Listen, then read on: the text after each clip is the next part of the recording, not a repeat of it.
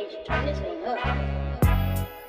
Everybody bring it in. We have a jam-packed, loaded, honestly insane episode today because the sports world decided that this week in the middle of July, which is the deadest, most boring time of year for sports, the sports world just blew up, just absolutely blew up, imploded in on itself. We have a new NBA champion. We got college football insanity. We have all sorts of politics being mixed with the NFL and COVID and all this crazy shit all going on at the same time. And there's not a better person in the world to break it down with me than my good buddy, Brian Sanvido. And Vido, we just came back from a bachelor party. So neither of us were in the state of mind to be able to handle this. And we will get to that at the end. We will recap our over-under picks. I kept track of them throughout the weekend. But, buddy, how are you feeling? Have you recovered after the weekend? Because right now, if you're listening, you're like, Jeff's voice sounds gravelly and kind of like he's going through puberty at the moment. How are you feeling, dude? I'm good, man. I'm good. I had last week off. I did the pod with you remotely, kind of just on the phone to get the over-under lines last week on Thursday. Then rolled to this bachelor party. Got to meet you for the first time, which is pretty awesome in person. We hit some golf. We drank a lot. We partied it up. But yeah, feeling good. I got to say, I don't know if that's a good sign or a bad sign, but feel good. Went out last night, had some axe throwing playoffs, and drank some more. So it's been a good couple of weeks, man. Really enjoyable time. Yeah, Monday and Tuesday were both pretty rough for me, and the voice is still kind of reflecting that. But look, we're here, we're good. Been hydrating like hell, been sweating it out of the system, and honestly, again, with all of this craziness going on in the sports world, that's kind of been the thing that's drugged me through all of this. And I think first and foremost, we have to start with, we have a new NBA champion, which is Giannis Antetokounmpo and the Milwaukee Bucks winning, coming down from 2-0 against the Phoenix Suns. Giannis dropping 50 in game 6 to win it at home. Milwaukee was going nuts. There were 65,000 people outside of the stadium alone. It was an unreal scene for what has just been a phenomenal NBA Finals. I mean, after game 2, everyone's sitting here thinking, man, like, are the Suns going to win this? Suns in 4. The Suns in 4 guy, is trying to trademark it. And honestly, that's a whole bit of karmic, crap that's kind of going to come back to haunt Suns fans, I think, for a while. But look, first championship since 1971. We're going on 50 years since the Bucks won an NBA title to match Giannis's 50-point performance. It was very serendipitous. And honestly, this whole NBA season has just been a roller coaster with everything from COVID or whatever. And to see a guy as likable as Giannis be the one to hoist the trophy at the end in such a dominant fashion, especially in games 3 through 6, it was just absolutely great. So, Vido, give me your thoughts watching the game on Tuesday night. What did you make of Giannis and the Bucks bringing home the Larry O'Brien trophy to Milwaukee? Well, I think obviously Giannis is just a beast, and just what I loved is they went down 2-0, and there were some great betting lines started to come out. And then you realize, and I was on Phoenix's side the whole time. I thought, but the Bucks, they're not going to go down without a fight. They're going to come back here. They have the best player in the world, arguably. And he proved it this week. I mean, that was an insane performance to drop 50 in the finals, let alone in a game to clinch it. Right. Like that's the story there for me. And also, like you're saying, for the entire area. And I think with the world opening back up, a lot of restrictions have been lifted more and more. And not only that, because restrictions have been lifted for a little bit here, but people are much more comfortable with it now. There's a lot more people vaccinated everywhere. And I think just seeing the amount of people that were celebrating in these big groups, we saw it a little bit. We definitely saw it in the Euro finals. But, that was a couple different countries. This hit way closer to home. And it was great to see that. It was great to see some of the stuff from the parade already. And just all the celebratory events that go along with winning a championship. It's just so great to see. Yeah. Well, and I haven't seen all the highlights from the parade, and I'm curious if Chris Middleton and Drew Holiday were even able to go, because they had to get on a plane to go to Tokyo for the Olympics. Oh, that's with right. Devin Booker. Yeah. how brutal was that, man? I mean, That's gotta suck. But you hit it on the head. I mean, the celebration, everything was phenomenal. And seeing a city like that, who, I mean, outside of the Packers, really, and that's honestly pretty much it. Have not really had a whole lot of sports, big time sports moments. And this is one of those all-time type of events. This is one of those Giannis trying to assert himself as the best in the world. And, one of the things I'm not a huge fan of is, right after you have these championships is honestly one of the times that people shouldn't listen to sports media people so heavily, because we get wrapped up. We get so caught up in the moment, right? Giannis is the best player in the world. And you know what? It's hard to argue that after what we saw. But also, if Kevin Durant's foot is a half inch further back when he's hitting that, what he thought was going to be a game-winning three, the Bucks would have been eliminated in Game 7, not even made it to the Eastern Conference Finals. Coach Bud is probably fired, and now we're looking at, all right, what's wrong with this Milwaukee team? Or is anybody going to beat the Brooklyn Nets ever again, right? So it's razor thin, the margin as to whether or not you can actually pull off these championships, right? Like, the difference between winning and losing is super, super thin. And I'm not going to sit here and be the guy who's like a negative jerk about it and being like, nope, Giannis, it's ridiculous. Kevin Durant, he's got a better handle. He can shoot it better. He's just all around better player. Like, no, like, you give Giannis his due, because Giannis was absolutely unbelievable. Chris Middleton, the amount of big shots he had, at one point he had like a cut like next to his eye, like there was blood coming down his face in Game 6. He plays through. He hit the biggest shot of the game despite only having 17 points and to close out in Game 6. And this was Giannis's game. But bigger than that, this is one of the most incredible finals games we've ever seen. I mean, this is up there with LeBron in Game 7 with the Cavs coming back from 2016 coming back from down 3-1, right? Like, this is up there, especially considering the storyline going down 2-0. And they fought back pretty much, with the exception of the Heat series. They've had to fight back in pretty much every series. Atlanta took Game 1. Brooklyn took the first 2 games. And it was really impressive all in all to see what we saw here. But how do you feel in general about when we talk about these sports figures, and we can cite the Joe Flacco's and the Nick Foles? Oh, Nick Foles needs to start next year, not Carson Wentz, right? We can talk about these moments, but we're so reactionary because when you see someone do it on the biggest stage, it's hard not to kind of have your brain jump immediately to that point. You're absolutely right. We have to remember how specifically, I think we have this problem in American sports a lot more than even soccer does, because what'll happen there is there's the amount of seasons, or there's the amount of games in a season. They play them all. Maybe there's a tournament here or there that we have, right? The Euro tournament or the World Cup every once in a while where a player can shine. But in American sports, you shine in the playoffs. That's what it's all about.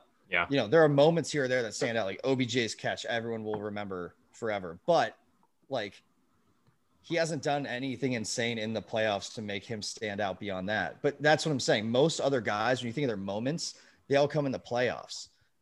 That's when we gravitate towards people. So I think you're right, especially in the finals, especially in the Super Bowl, World Series. So when a moment like this happens for a player who's already at that top-notch level, that top tier, this is what can just, launch you off like Bezos and take you to outer space. Well, yeah, I mean, he only kind of got into outer space even with that. But so here's an amazing thing, right? So Giannis has 2 MVPs, a Defensive Player of the Year, a championship, and an NBA Finals MVP. And there's only one other player in NBA history who has that. It's Michael Jordan. And Giannis is 26 years old. Whoa. Right? Like we're talking about, and I kind of want to double check that, because maybe they just didn't give out a Defensive Player of the Year award or something. But like, I don't know how Bill Russell wouldn't also have those. But still, at 26 to have accomplished this by now, people are already saying, like, if his career ended today, where would he be on the all-time ranks? And I'm very big on, like, let's be present. Like, when we all watched The Last Dance, I don't want to say everybody, because not necessarily everybody watched The Last Dance, but a significant amount of people watched The Last Dance, whether you're a sports fan or not.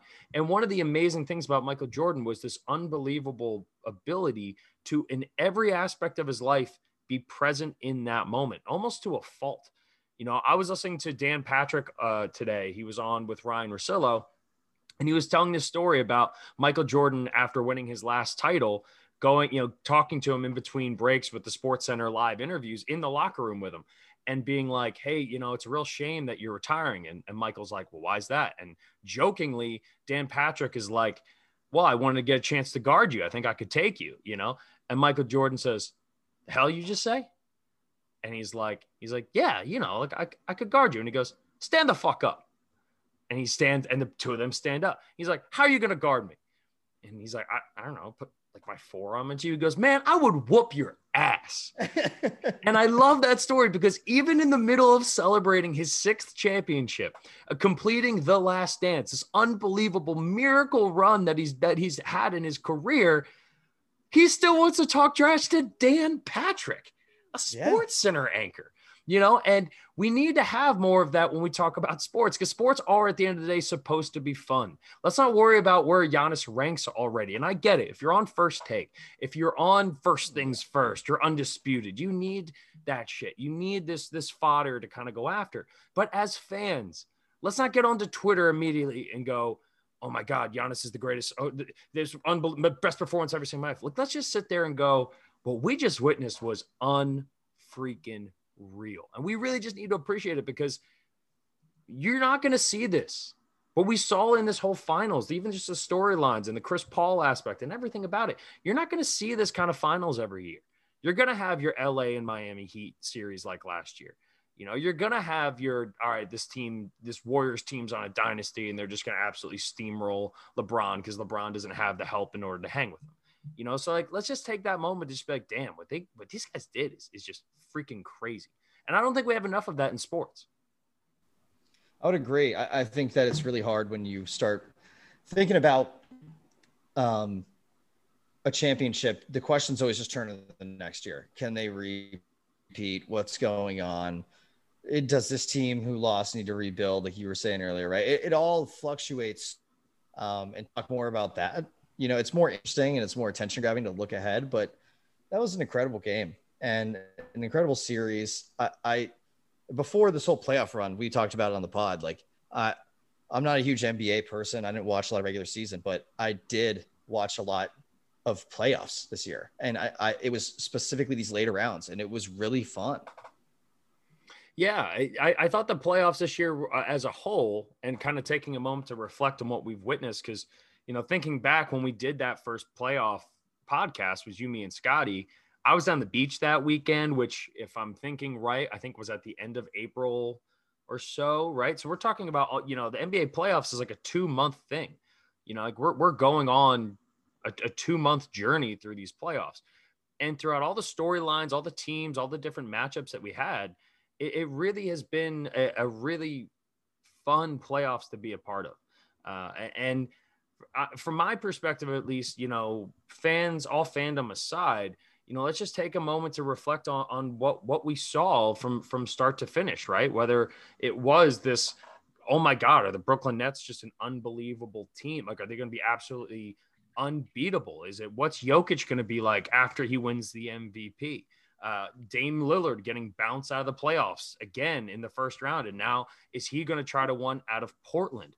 The LA Lakers getting upset in the first round, right? Like, the LA Lakers losing to Chris Paul coming back from, against the Clippers, and then closing out a game 6 in LA to send himself to the NBA finals.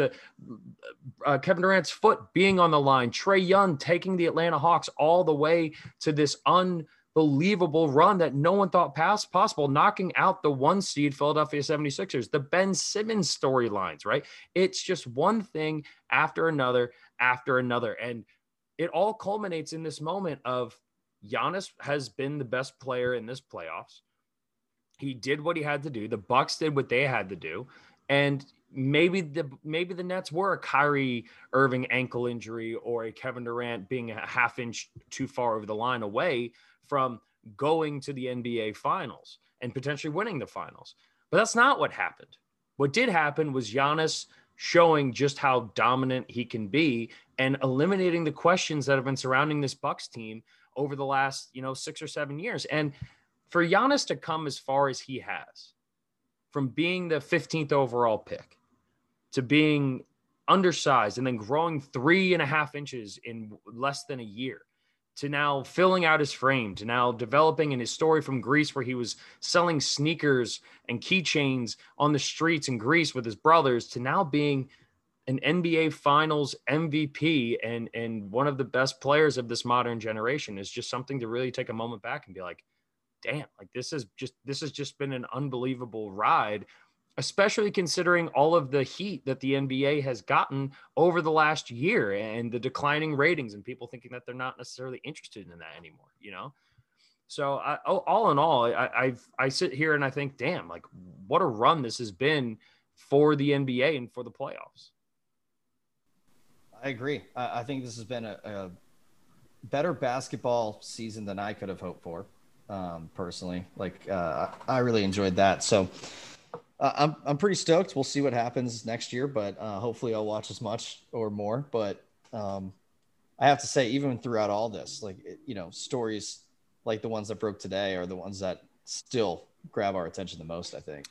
Yeah. And as much as I can pontificate on NBA basketball and the season, and I think I'm going to do a pod next week where I'm just kind of doing a full kind of recap on everything. You and I have college football in our bloods, right? Like you and I go back to that as kind of our core base.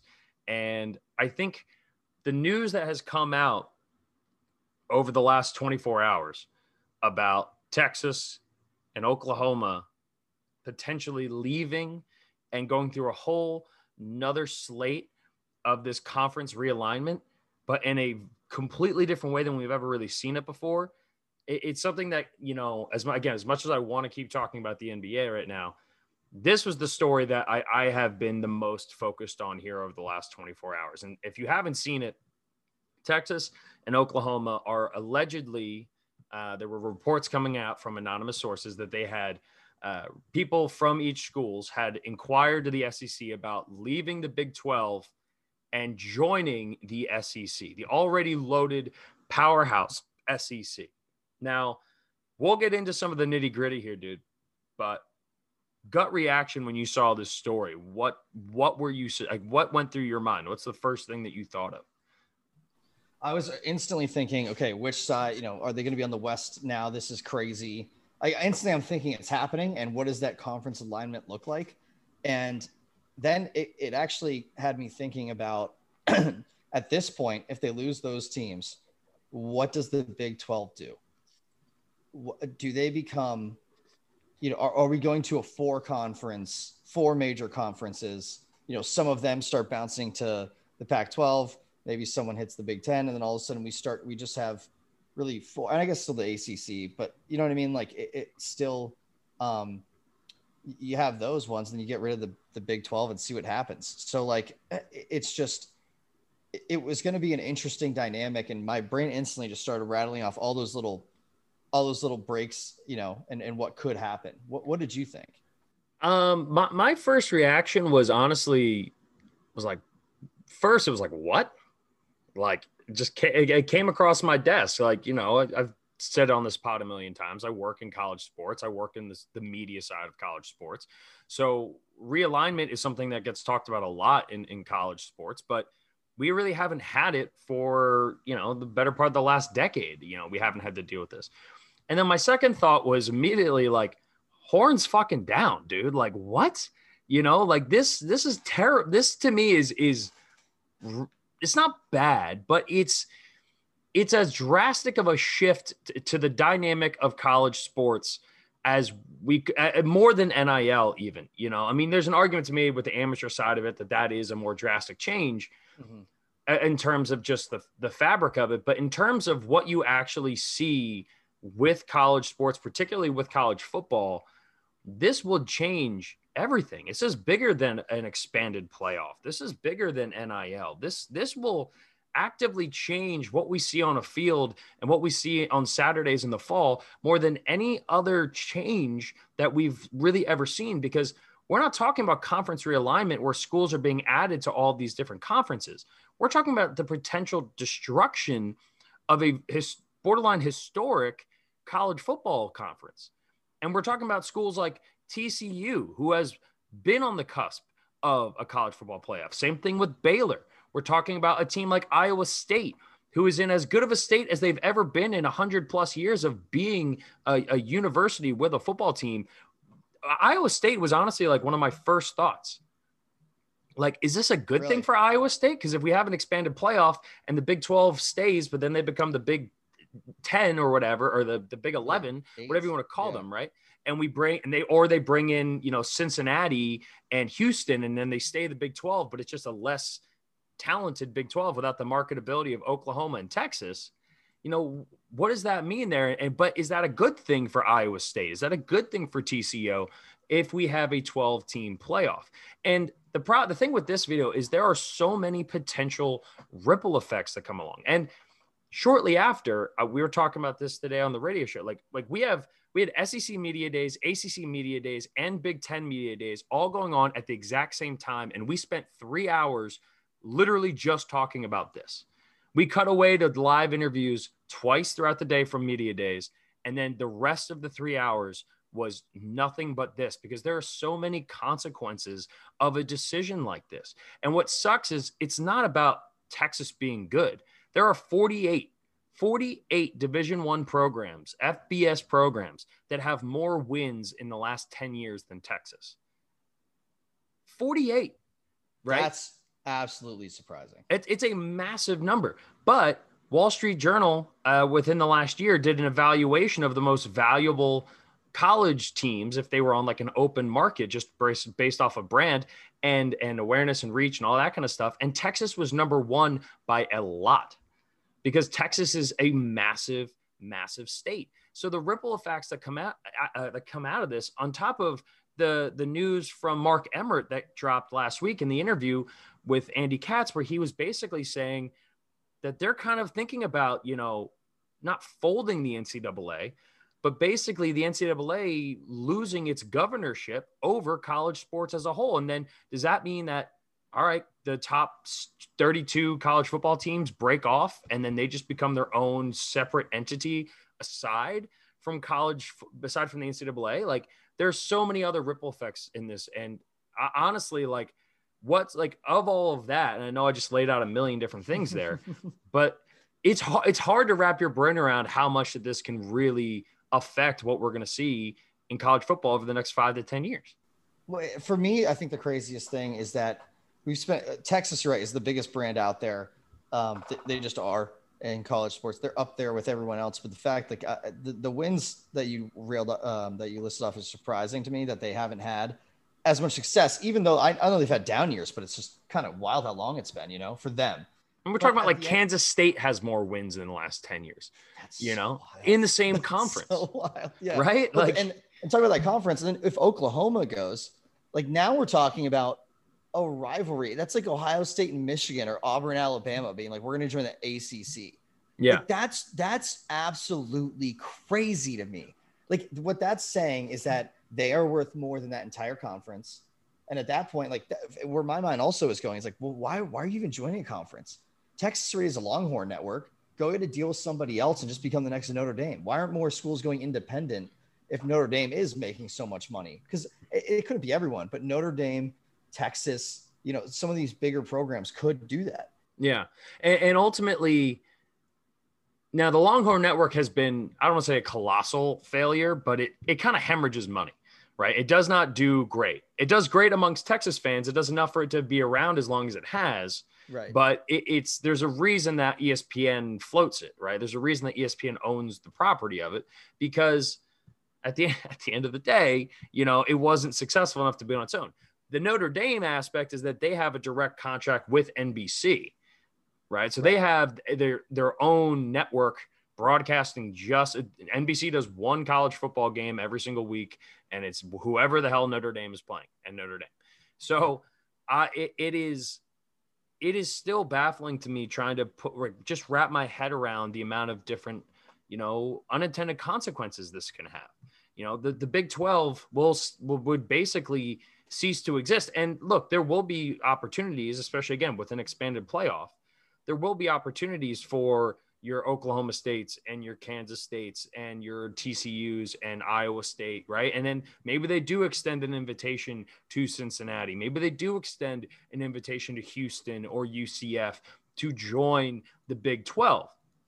But at that point, the quality of your conference drops so significantly, on top of the fact that the two biggest brands of your conference are gone. And this is where the most important thing to remember about this is that this entire decision is predicated on nothing other than money, right? The Big 12 tried to renegotiate an extension and rework a new TV deal within the last year with ESPN and with Fox. And they just flat out said no. But last summer, during the pandemic, the SEC the CBS lost their rights to all of those SEC games to ESPN in an unprecedented level deal in the middle of a pandemic. And so Oklahoma and Texas are sitting there going, well, Fox and ESPN doesn't want to do that when we're part of the Big 12. We want the long-term security, and we add value for the TV contracts down the road. We want to go to the SEC. We want to go where there's going to be bigger money. And basically creating this massive conglomerate of TV contracts. And then you look even within the SEC, right? How does this affect Vanderbilt? How does this affect Missouri? How does it affect Arkansas or Kentucky, right? Yes, we're going to have your Alabamas and your Auburns and your Georgias and Floridas and LSU and all these big time programs that are still already recruiting at a super high level. And don't get me wrong, it's kind of like the Super League in we were talking about right over in the European side for soccer. Yeah. Everyone would love it.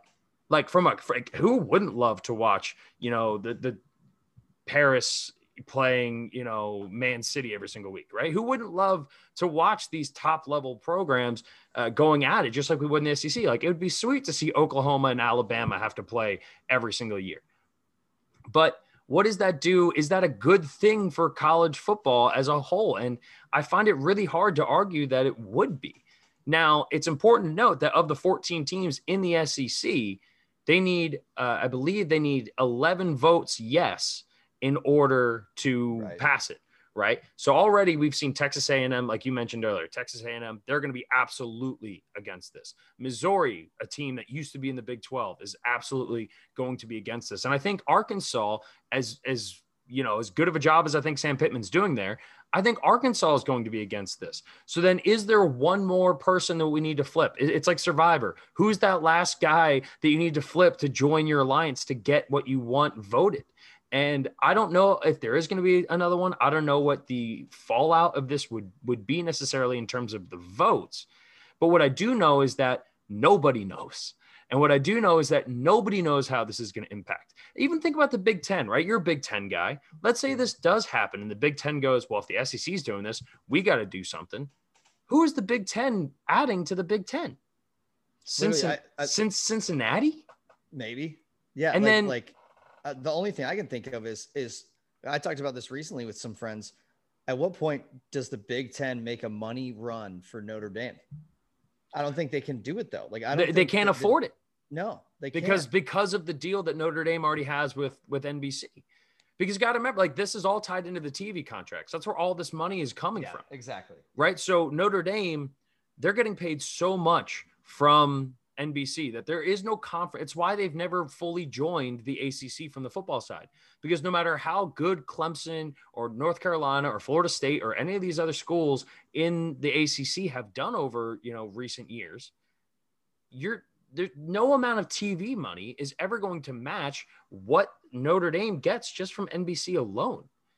And so that's just never going to happen. There's no incentive, especially when you consider that all of their other sports get to be a part of the ACC. There's literally no incentive for Notre Dame to join anywhere. So the Big Ten can try, but Notre Dame's just like, no, just screw off. I don't want your money. Like, no, we're good. Like, I don't want to lose money and then go join a competitive as hell conference and then risk us going to the, college football playoff every couple of years. And then with an expanded playoff, Notre Dame's going to get in every single year.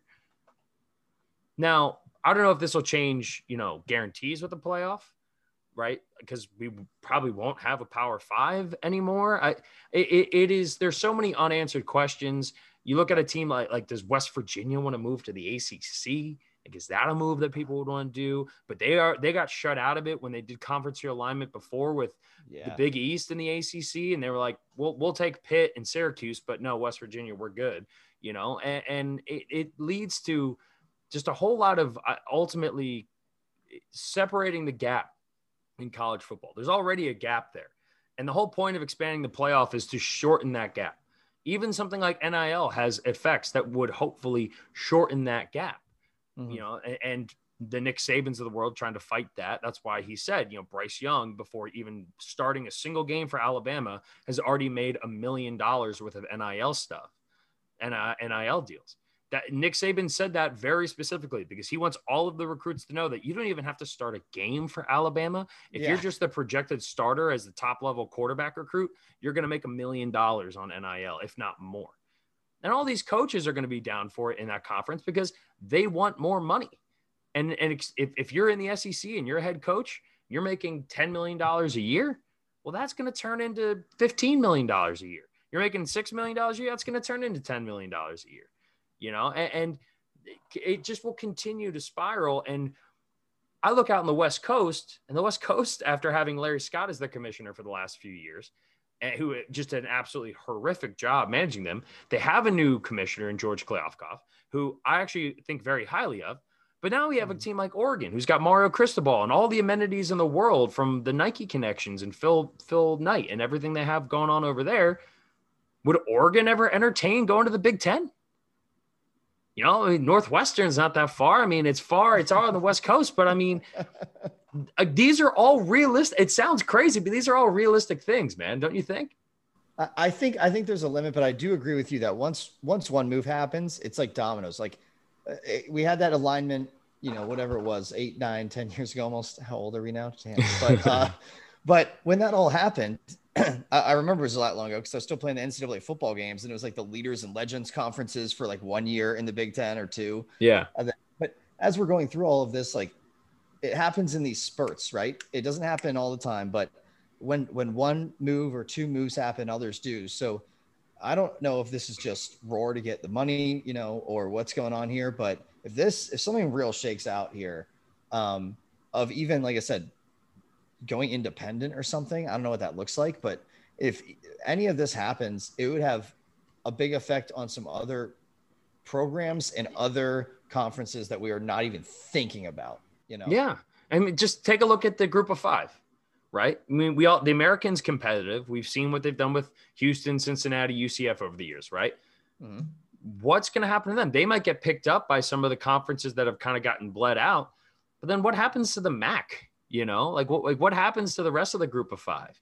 What happens to your San Diego States, teams that have cracked the top 10 before, right? Hell yeah. Right.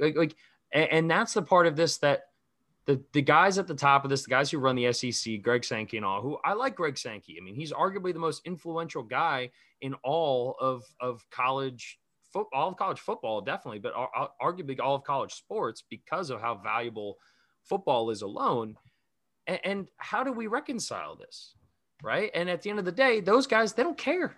They want to make the SEC big. The guys running the SEC, they just want to keep expanding the SEC. And to your point, right, you were talking about like one of your first thoughts was being interested in, well, what does the SEC West look like versus the SEC East? There's a great writer, works at the Sporting News, name's Bill Bender. We use him all the time on our channel. One of the smartest writers out there. He did like a mock, right? Just a hypothetical one, but I think it kind of makes sense. But he said the SEC West would now be Oklahoma, Texas, Arkansas, LSU, Ole Miss, Mississippi State, Missouri, and A&M. That's right? Insane. Right? So that would be your West, which used to be Alabama, Auburn were in there, right?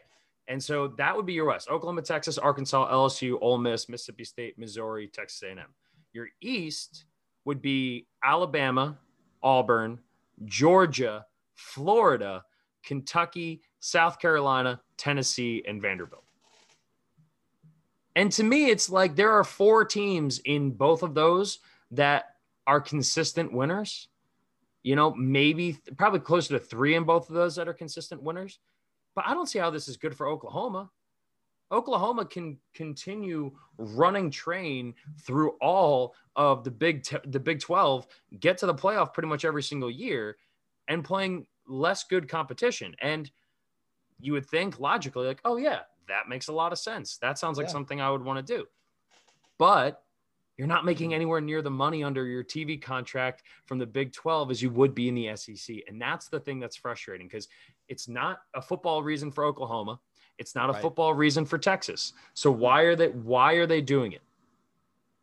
It's always about the money, and it's bullshit. You're right, because I just get so pissed off when it comes down to this, because you're absolutely right. We have to have good conferences and good rivals, but what that also does, when you talk about 4 teams in each of those that are really good programs, they have 8 extremely, extremely valuable programs. It's going to water those down. You can't, they're going to play each other. There's going to be more losses. And I'm wondering, like, does an SEC champion with 2 to 3 loss, like, is a 3-loss SEC team now better than any team in the Big 12? Like, those discussions will start up. Yeah. And that's where I don't think it's good for anybody to have an overloaded conference. And it's like, what, then the winner of each side goes to the playoff automatically, basically. Like, okay, well then at that point, why don't you just make 2 different conferences? And I don't know. It just gets really frustrating with the way it could go, and it could water down that whole conference, which, to be honest, it would be nice to see them dominate a little less, but they just are. And to bring in more dominant teams is a little frustrating, because it doesn't help with spreading out, great teams and being able to have elite teams in multiple conferences. Yeah. And like, we had a caller call in and say something like, this, if you're Oklahoma, they're recruiting at the same level and same talent pool as LSU and as Auburn, as Alabama, and a lot of those top tier teams. So like, it's basically just going into like the same tier of competition, but it's going to kill the Big 12. And his whole kind of argument didn't really make a whole lot of sense. Honestly, I could kind of understand what he was trying to say, but essentially he was trying to say that there wasn't as big of a gap between the SEC and everywhere else, which your average college football fan who's not an SEC fan says that, right? Because no one wants to admit just how much better the SEC is than everyone else. Scotty and I have had this debate time after time, and eventually when you just continue to kind of drop facts on them over and over again, it just kind of breaks, because you're like, all right, fine, you're right. Right. And all you have to look at is just what conference gets the most guys drafted every single year. More guys get drafted from Arkansas every year than get drafted from Northwestern, with the exception of a couple of guys, a couple of years that kind of float in and out, right? Your average SEC team has more NFL talent on it than your average Big 10, ACC, Pac-12 team, and Big 12 as well. So the SEC is the superior conference, even on the lower tiers. But again, I don't understand this move in terms of, like, if you're any other conference in America in college football right now, you're hating this. Like, the Big 10 has been maybe not as competitive, but the closest thing top to bottom to as competitive to the SEC as we've had in college football for the last 10 years. The ACC has had their run, obviously, with Clemson. Clemson's a powerhouse. Florida State has been at the top of the college football world. They made 2 college football playoffs. They won 1 with Jameis. But other than that, the ACC gets really weak once you get past the top. And then you look at the Big 10, and the Big 10 usually has about 4 to 5 teams that are within the top 15 to 20 ranked teams in the country. So they're kind of up there. And now you're going to look at this list and be like, is it going to be year in, year out? We have 8 SEC teams in the top 12 and the top 15. And it's so hard to even speculate on this too, because we have no idea what it would even look like. So let me ask you this, as we wrap this up, because we definitely have gone long on it, but it's so complicated. It's hard not to try to hit as much of it as we can. Is this good for college football? No. I can't think it is, because of the fact that what it would do to the conference realignments, what would happen. It's grabbing the money that's there with the TV deals, but is it good for those programs? I don't even think it's good for either of those programs, like we talked about. So I don't think it's good for football, period. Yeah, I tend to agree. unless it turns into a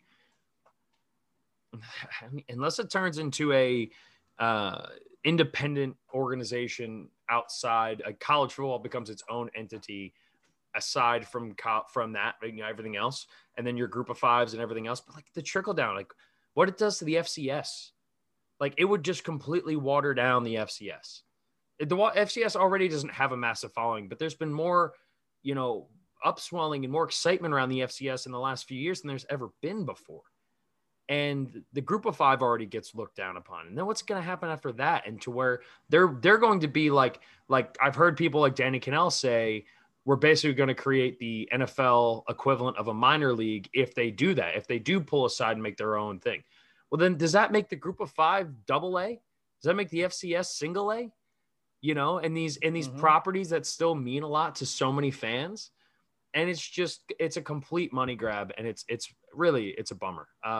All right, we got another story we'll get to in a second, but let's take a quick break. We'll come back and we'll talk about the NFL, who released some very fascinating policies regarding COVID-19 that I think Cole Beasley's not going to be too happy about. And we'll get to that after this. All right, from college football to the pros, there was an announcement made by the NFL today, and I'm sure a lot of people have seen certain tweets about it or certain headlines, and maybe have heard people's opinions on it because, look, this is going to be something that everybody has an opinion on, but it has to do with how the NFL will be effectively punishing teams for having COVID outbreaks. So more or less policing yourselves, accountability, ... availability. That was a tweet from Stephon Diggs, the teammate of Cole Beasley, who has been very outspoken recently about not getting vaccinated and basically saying, fuck you, I don't really care about getting vaccinated. It's my decision. I've been in the locker room all through last year and I didn't get it. And I saw guys who did, but I didn't because I did my responsibilities and all of this stuff, right? And he's taking a lot of heat, but I don't necessarily think all of his arguments are invalid. I personally believe just get the vaccine, protect yourself. We've seen it take down really, really healthy people, and it's a really dangerous thing, especially as we're seeing cases start to surge. I want to run through before we get into a little bit, Vido, just some of these kind of cliff notes about what exactly this policy has in store. So this is from Tom Pelissero, who is a reporter for the NFL Network. Said the NFL just informed clubs that if a game cannot be rescheduled during the 18-week 2021 season due to a COVID outbreak among unvaccinated players, the team with the outbreak will forfeit and be credited with a loss for playoff seeding. That is the headline. That is the number one tweet. It has like over 50,000 likes. I was saying to you as we took a break there, it's got almost 20,000 retweets and quote tweets, which means people are retweeting this and now they're saying, oh my God, you can't tell me how to get what to do with my body or get vaccinated. Or it's other people being like, yeah, good for the NFL. Make them get vaccinated. We should have been doing this all along. It's a very complicated issue. Now, the key word in that first tweet, in this first part of the rules, is an outbreak among unvaccinated players. So if you are not vaccinated and you catch COVID and your teammates catch COVID and you are among the group that didn't get vaccinated and the team cannot play still because of the outbreak, you not only can't play that week, but that will count as a loss. That will go in the record books as a loss. All right. And I get it. Everyone has their own decision whether or not they feel comfortable getting vaccinated. We're vaccinated from the first 10 minutes we're alive, basically. They stick us when we're babies. They stick us with vaccines, right? Like vaccines have been a part of our society for a very long time. But again, this has become a political issue when it really shouldn't have been a political issue in the first place. And people get very, very upset about it. Now, the NFL said we're not anticipating adding a 19th week to accommodate games that cannot be rescheduled. So if there's a way within the 18-week schedule to reschedule one of those games, then you don't necessarily have to forfeit it. But finding a way to make the schedules work where you can line up your bye weeks and get that work does not seem likely to happen. Remember, it's a 17-game season this week, so we're used to a 17-game season or 17-week season, 16 games. It's an 18-week season with 17 games. Vaccinated individuals who test positive and are asymptomatic can return to duty after 2 negative tests 24 hours apart. So basically just 2 days of testing positive or testing negative after not showing any symptoms. Every club is obligated under the Constitution and bylaws to have its team ready to play at the scheduled time and place.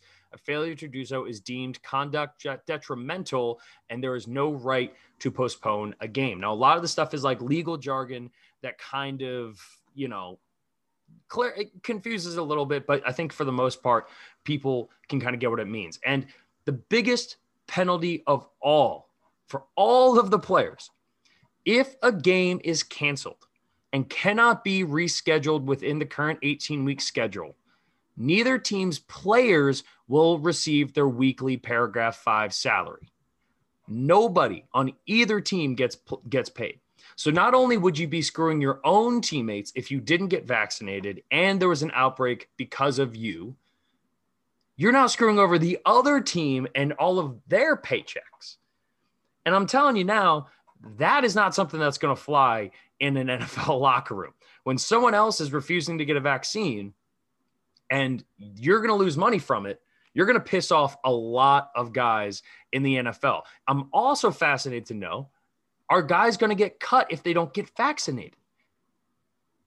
Is that going to create some sort of legal battle?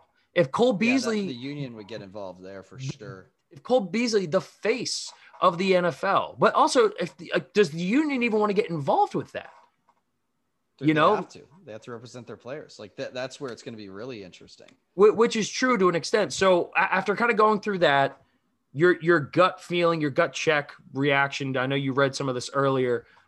How are you feeling here just 5 hours removed from this bombshell that the NFL dropped on us? I think it'll be walked back. My first reaction is, and not initially, but I don't think you can take away people's pay for this. I also would love to know, like, there's some way they're going to keep defining it. Like, did they define what an outbreak is? Is it like over 20 players, over 30? Because the whole thing I can keep thinking back to is really like you're pissed or you're putting all these rules and crazy regulations in now. But last year when like every Browns wide receiver had it, you were like, figure out a way to play the game because we need the game to be played, right? Yeah. Like, I'm kind of calling bullshit on the NFL saying you're really gonna cancel the game. You're not gonna figure out a way. We made it through the entire last season during the epicenter of COVID in all these cities, and we made it through all of that. And now you're thinking about all this in a more strict way. Like bullshit. You're gonna let these guys play. And I also think personally, listen, I'm the same way. Like I got vaxxed. I don't really care. I just like did it because then it's easier to. I don't have to wear a mask in places, and it's better for everybody. It just seemed like the positive thing to do.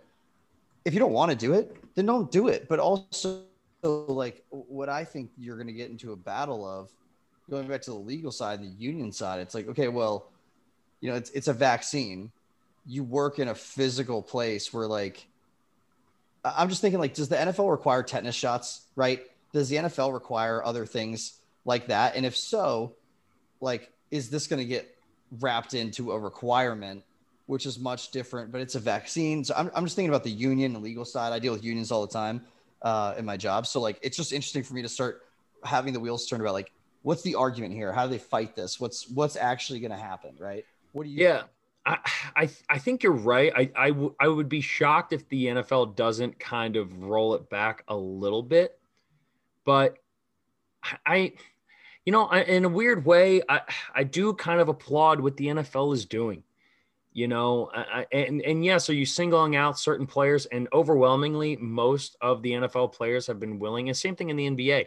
The vast majority are willing to go get the vaccine. And I would think that there has to be some sort of exemptions granted for certain players with medical conditions who maybe, would put them at a higher risk. As of right now, I just pulled up, the NFLPA has not made a comment on this ruling yet. I would expect that to come at some point within the next 24 hours. Mm-hmm. But this is a big deal, man. I mean, we're in a world right now where it's like The NFL basically, you're right. Like the NFL got through it last year, but it was a massive pain in the ass. And I think what the NFL is trying to do is say, get vaccinated, and we don't want to deal with this problem again. Get vaccinated so that we don't have to deal with everything we had to deal with last year. And honestly, it's a valid argument. If you get vaccinated, then we're not going to have to deal with the same shit we had to deal with last year. We're not going to have to go through the same hurdles. You're not going to have to go through the same hurdles as the players. Even just the requirements, like we saw guys test positive on Monday and then miss the game that was 6 days later. And now you might test positive on a Monday, but you're vaccinated and you can be back practicing for Thursday and Friday walkthroughs. You're not going to miss any of that time. And so trying to reconcile, trying to find that common ground here. I mean, the NFLPA and the NFL have actually had a pretty good relationship, all things considered, compared to most player unions and leagues. I mean, the NBA and the NBAPA probably has the strongest relationship, but the NFL is much better, and the NFL and the NFLPA are much better than, Major League Baseball, much better than the NHLPA and the NHL. So I think there probably is some sort of middle ground here, but there's no question that this is a bombshell, right? And the fallout of this, I've seen a lot of players come out and say less than favorable things about it. Players that you probably wouldn't even expect. Matthew Judon comes out and tweets, the NFLPA effing sucks, except he said the word, So I'm not even sure. I'm not even sure what's going to happen. Now, reports are that some guys are threatening to retire.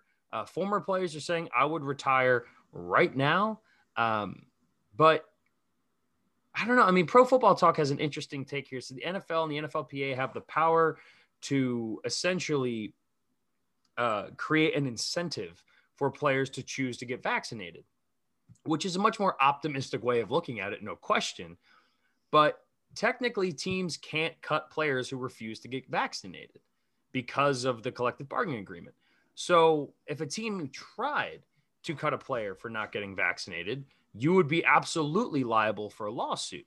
But I also don't think it would even get to that point. And all you can do, and we've seen it throughout the college football media days and stuff as well, that there are a lot of guys, a lot of coaches who were all over the place. We had some coaches who were like Dabo, who were saying, we take the time to educate our players. We're taking the time to be extra careful that we're educating our players on what the vaccine is to make them feel safe and encouraged to go take it.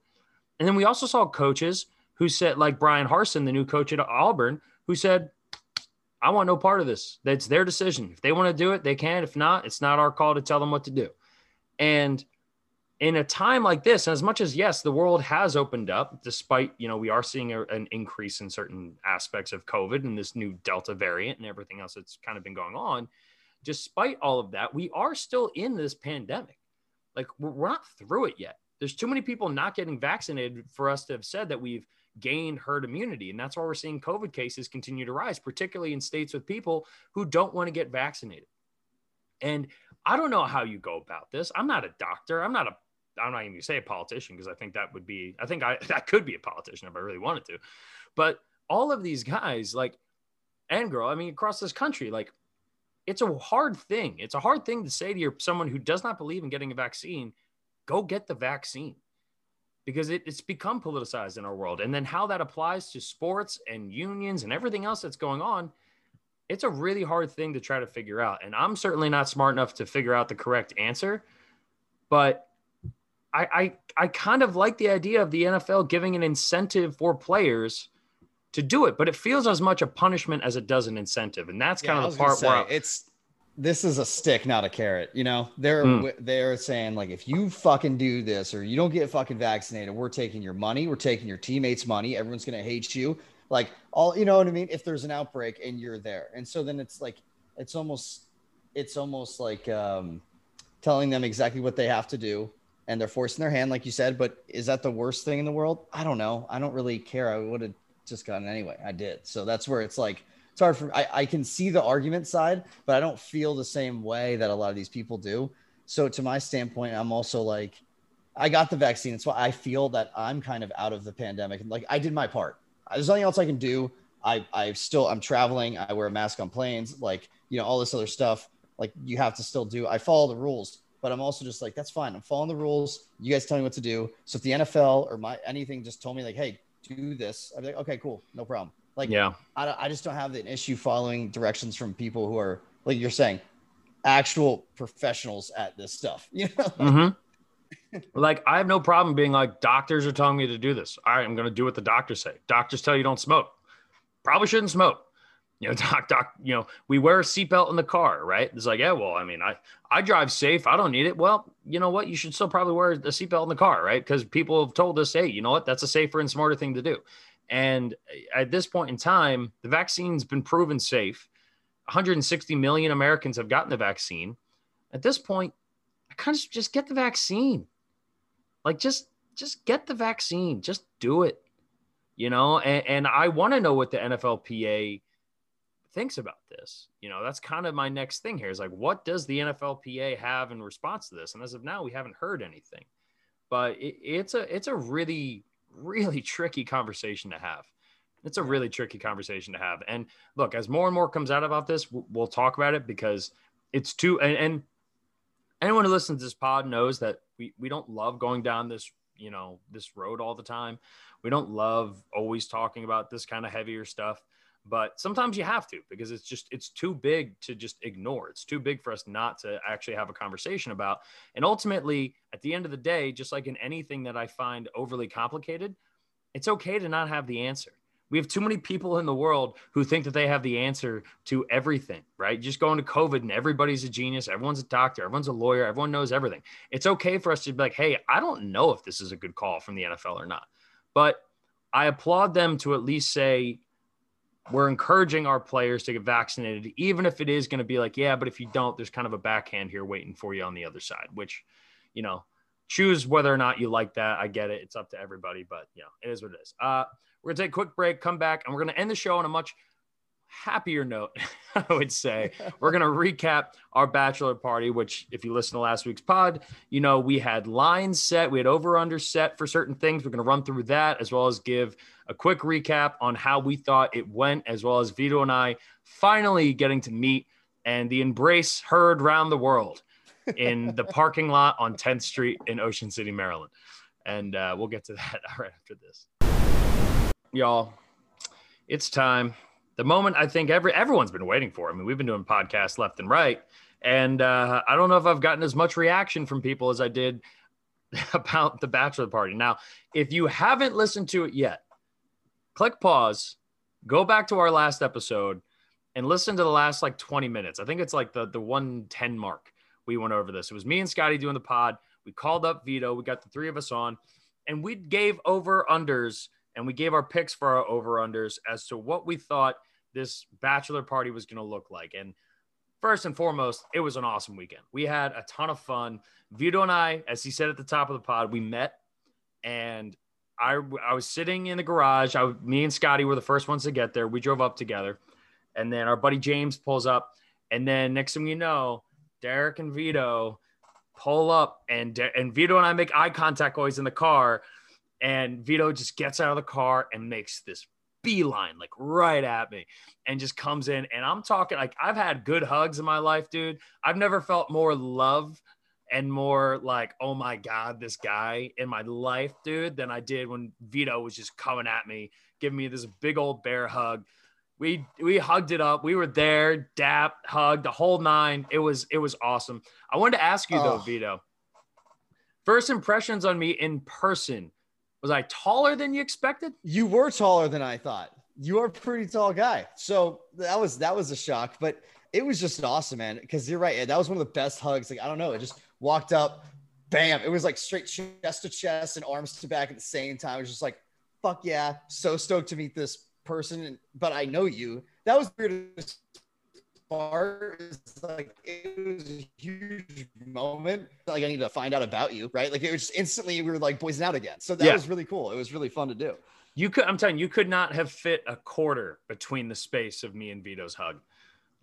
From shoulders to hips, you could not have fit a quarter in between any of that gap. Like that's how tight the embrace was. We had a ton of fun. We did Beer Olympics on Friday, which was great. Team read option. We made it to the finals. We lost on Flip Cup. I put my hand up on the team. Scotty said it was his fault. Look, I'm a team player. Like I'm going to say it was my fault first, but if we're being honest, it probably was Scotty's fault. He's on the pod, so it's his fault today. It was, his fault or whatever. It is what it is. But the thing is, we wanted to throw it because we wanted the Bachelor to win. We wanted that. So we were teamed up against Kenny, who was the Bachelor. We had him against him. We said, you know what? It's Friday night, first night of the weekend. We got to make sure that Kenny starts us off with a dub. This weekend's about that. We said it was one of our rules when we were going through it. You got to keep the Bachelor in mind. And we Chicago Black Sox that thing. We threw that pretty damn hard. Tim Donaghy was our referee. It was funny. So this is what we had for our over-unders for people who missed this. We had toast given was at 2.5. People passed out before 4 p.m. at any point throughout the weekend at 10.5. Group shots at 4.5. Guys who made the 8 a.m. tea time, we had at 8.5. Total bars for the weekend, 7.5. And times we couldn't find Vido at 3.5. So those were our lines, right, going into this. Now, Scotty and us, we all had kind of different picks for this, but I'm not going to go through every single one of them. But it is worth noting, Beer Olympics, golf early in the morning. We had 8:30 tea time, and it was about a 20-minute drive. So we were out of there by like 7:15, 7:30 to get to the club in time. Gorgeous golf course. Shout out to River Run Golf Club in Ocean City, Maryland. It was a beautiful course. They took care of us. They were fantastic. And after that, we went out. We were drinking at the house. We watched games 5 of the NBA Finals that night. Our boy DJ and I had a spirited debate in which I absolutely destroyed him and the likes of Milwaukee Bucks, trying to trade for James Harden instead of Drew Holiday. And it was just, it was a whole thing. But, look, one of us had a podcast. One of us didn't. Who was going to win that, Vido? I mean, let's be honest. Well, here, right? It doesn't matter. Revisionist history. It doesn't matter what happened in the argument. You're writing the history and what people are saying. So if you tell them you won, then you won. I mean, that's right. The people know who won. It was funny though, because in classic dudes having a sports argument fashion, and I actually loved it. Like we had a great time. We had gone out to dinner on Saturday, and in classic guys fashion, there was somebody saying to me, like, are you guys still talking about this? Yeah. There was that one guy like, are you guys still debating this? And I was like, yes, we are. Yes, we are. That's what several beers do. Had a great day on Sunday. Went out to a beach bar. Went to our shout out Pickles Pub. Pickles Pub was our dive bar of the weekend. We went to both nights, and it was all around great weekend. So toast given over under 2.5. I think we crushed. I think we hit the over in the first night. Yeah, I was way wrong. I had the under on that. I was way off on that. You and Scotty were right. I didn't think we were going to do it, but no, there was toasts galore on that one. So that hit the over. People passed out before 4 p.m. And I was proud of us on this one because the number that was set was 10.5. 0 people. Not incredible. A single person. There was one alleged nap at one point. Vido, I know you took a nap, but that was after 4. Yep. Other than that, we did good. We were up and moving pretty much the entire time. And it was bang, bang, bang. No naps. No one passed out before 4. Group shots at 4.5. I think on Sunday alone, we covered that one. But no, seriously, we 100% were at 5 at least on Sunday. Yeah. Sunday was the reckless day. It was the last day. And you're at a beach bar. The tables were set out. They had tables set up in the water. If you've ever been there, there's this bar called Secrets. You're literally like, there are tables in the water. And I know you got to run here a little bit, so I won't keep you too much longer. But there was a moment. So we're sitting here and it's like, there are literally like metal couches, right? Like that people can sit. And then there was like a table set up out in the water. And then there were just like tabletops that are out in the water. And we say out in the water, I mean, we're talking about like up to your like up to my like mid thigh, right? And I'm 6'1". So like it's pretty deep water that you could go out there. And we're sitting out there. There's 2 tables up there, 2 tabletops. And we got like 12 guys standing around it. And we just like left our phones on top of the table with no concern as to whether they would fall in. Like none whatsoever. Like there wasn't a single moment that any of us were like, this is probably a bad idea. And somehow we escaped. Not a single person dropped their phone in the water. Like, honestly, the greatest achievement of the entire weekend was that nothing bad happened. No. Like, the worst thing. We got after it every time. And the worst thing was like, probably Saturday night when that one hostess cried, but that wasn't our fault. That wasn't our fault. No, she was just not our fault. She was just a little overrun. Overrun. And we felt bad. We moved tables for them to help make accommodations. I hope she's okay. We asked the waitress, which any waitress when she's waiting on a bachelor party is always an experience. Shout out to Courtney. Shout out to Chelsea. We had a great time. I think Phil was taking care of the other table. Yeah. It was a whole time. We asked her at one point, we're like, hey, does your boss like normally cry? And she was like, yeah, it's like all the time. She's like, yeah, it happens. So yeah, group shots, hammered the over on that. Guys who made it to the 8 a.m. tea time, this hit the under, and this was like the best line I said, because I had it at 8.5, but it was decided the night before. So everyone who woke up to go, who was intending on golfing, did end up golfing. But we had 2 guys who we thought were going to golf who ended up not actually golfing. And that actually ended up being so that kind of decision was made the night before. We were all drinking. We were like, oh, yeah, who's going tomorrow? And then I realized, like, oh, wait, we're at 8. Like, I think that's our number. Like, even if someone doesn't show up, we're going to be under. But everyone who wanted to go golfing did make it. So that's a win for us. Total bars for the weekend at 7.5. Depending on how you want to split up secrets, if you want to make that multiple different bars, which I wouldn't personally, we definitely hit the under on that. I think that ended up being like 3 or 4 that we ended up going to. And then times we couldn't find Vido, another goose egg. There was one moment that I said, where happened to Vido? Like, where'd he go? And you were just taking a nap later on. It was like 6 o'clock and you were just like, I'm just resting up for the night. And then you popped up like out of nowhere, like an hour later, but other people knew where you were. So no times that we couldn't find you, man. That's a big win. Well, it was huge because I think there were some people there that definitely matched my late night energy. So like Frankie Vapes, shout out to our boy Frankie Vapes. Like, it was awesome because if I wanted to go off at night, Frankie was right there.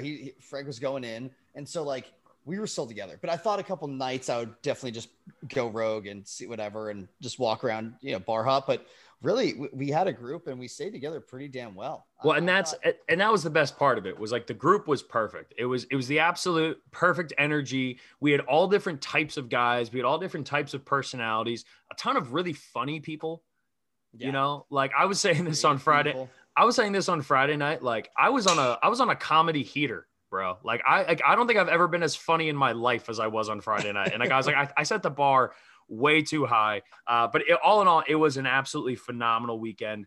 We had a ton of fun. Monday driving back was rough.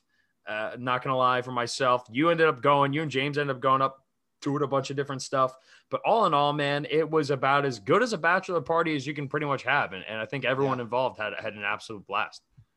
Yeah, shout out to Derek for planning the whole thing, Kenny's bro. But we had an absolute blast. We met, we went off. It was after that vacation I had taken, so it was a week for me for sure. Had my fair share of alcohol and had a great time with all the guys. And I was hoping I could match the energy still. And man, I luckily, I was the latest one back every night except for that one Saturday group that was out late. The whole thing was wild. If any of you guys that listen want to actually get some great tips for what you want to do in Ocean City, Maryland, me and Jeff got your back. We have all the info that you need. Yeah, no question. Shout out Pickles and shout out to Lunch Meat Ham. I would say that's pretty much all you need. No need for backstory on either of those. Pickles you probably get because we talked about the bar earlier. But look, all in all, we had, like I said, we had an absolute blast.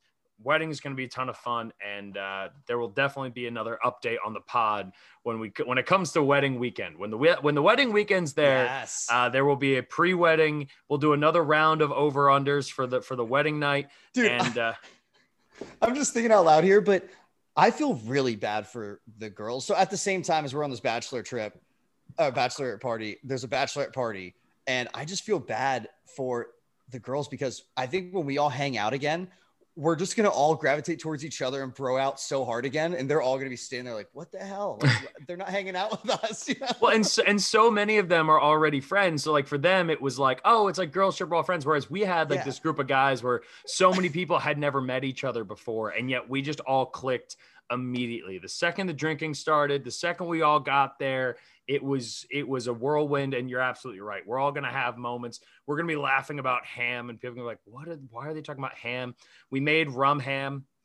If you have seen Always Sunny in Philadelphia, you'll get that reference. But look, all in all, like I said, I know I just said all in all 3 times in a row, but trying to recap a weekend like that is virtually impossible. So, buddy, it was so awesome seeing you this weekend. And I look forward to seeing you in a couple weeks. We're going to do a hopefully much more mild version of what we did. God, no. We're going after it. It will be more mild because it's only one night, maybe 2. We'll see how this goes. Or we're just gonna have to jam pack it all into one night. That's that it's gonna go one way or the other. It's either gonna be a little more mild or it's gonna be now. Granted, all of my family and family friends are gonna be there. So for me, I might have to take a step back. I think I had my crazy night on Sunday, but no, it was great. And and I'd also recommend if you're planning a bachelorette party, and you're getting married and you're engaged, plan it at the same time because it worked out tremendously. You don't have to worry about one party worrying about the other party, the wife worrying about like the bride worrying about what the groom's doing. You don't have to worry about any of that because everyone's just out there having a great time. So thank you for hopping on, talking everything NBA Finals. Congrats to Bucks and Bucks fans. College football realignment again in the most crazy way we've ever seen, and the NFL doing NFL things and just dropping news in the middle of the week that just steals the headlines from literally everything else going on. So thank you, buddy, for hopping on. Yeah. Always. Thanks for having me, bro. All right, buddy. That is it for us. We will be back next week. 2 pods next week. Have an awesome interview lined up that I am so fired up for to share with you guys. And that will hopefully be coming out next week, as well as another pod. We're going to recap the NBA season, and it's almost football time. That's what happens when basketball season ends, just like the layout of our show. Basketball first, basketball ended, boom, we're into football. So get ready for college football previews, get ready for NFL previews, and all of that will be coming up here on the Read Option throughout the next few months because it's officially football season and we are almost back. So for Vido, I'm Jeff. Take it easy, everybody.